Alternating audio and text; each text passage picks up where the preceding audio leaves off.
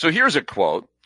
If I were a Democrat in Michigan, I would be breaking the emergency fire alarms in the White House and demanding to know what the plan is for Michigan, because these numbers are very bad for any incumbent of any party. That's from Richard Juba, who leads Glenn Gariff Group, that did the poll for the Detroit News and WDIV Local 4 that was released yesterday, showing that Joe Biden in the head-to-head matchup against former President Donald Trump trails by 8 percentage points.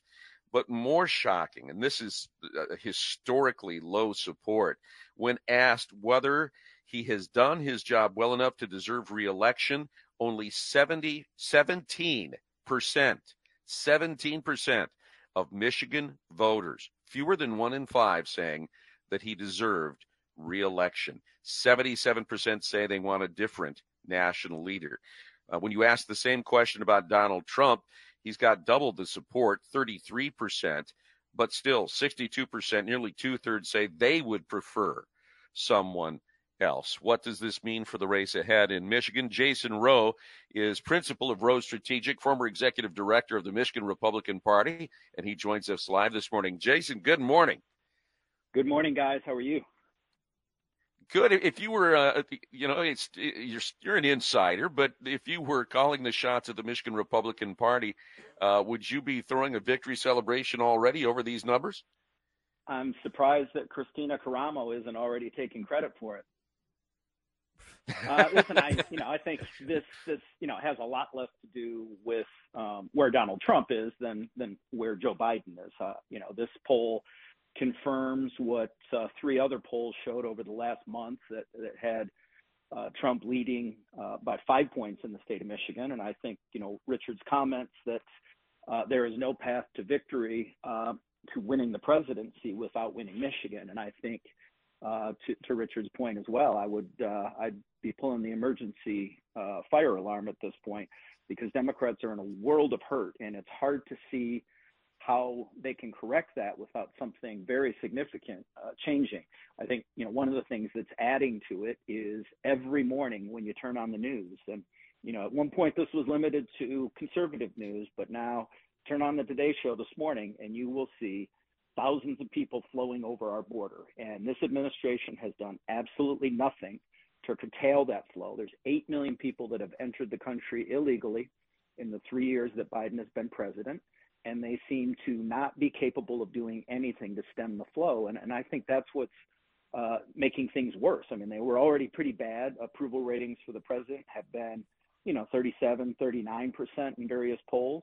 That was largely driven by inflation, by gas prices, by grocery prices. But this situation on our southern border just is inexplicable. And there's one thing that the president should be counted on to do, is to protect our borders. That was the second biggest issue in this survey, was the border. The economy was number 1. I'm sorry, Lloyd. That's okay. Jason, it appears that the Michigan voters like the job that the governor is doing right now. And if you put the governor up against Trump, if she was running for president on the Democratic side, she beats Trump by about 5 percentage points. Well, and there's a little bit of favorite daughter status there too. She is our governor, and voters do know her. When they tested Gavin Newsom, he still loses, though he loses by less. So I think that is very much a reflection that she's our governor and we know her. And regardless if she deserves credit for it or not, on her watch, Democrats took a state that in 2018 was solidly red from top to bottom, and within 4 years flipped it to a solidly blue state. And so I don't think she deserves credit. I think Republicans deserve credit for giving her the opportunity that she took advantage of.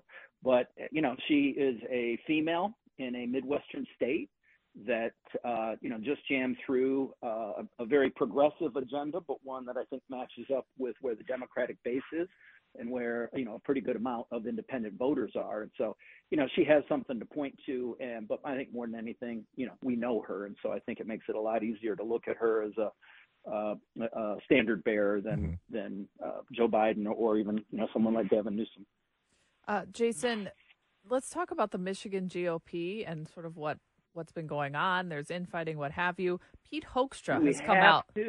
Well, yes, because you have the background to give us some insight here. Pete Hoekstra, what do you think of that idea? He said, I could bring it back.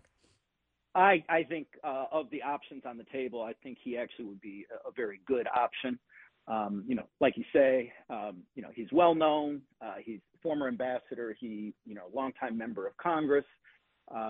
He, was chairman of the Intelligence Committee. So I think he brings a lot of assets to the table. And I think for the donors that have been pushed away from the party by the current leadership, I think there would be a real sense that the adults are in charge. And I think he could really arrest the decline of the party relatively quickly and get us back on solid footing.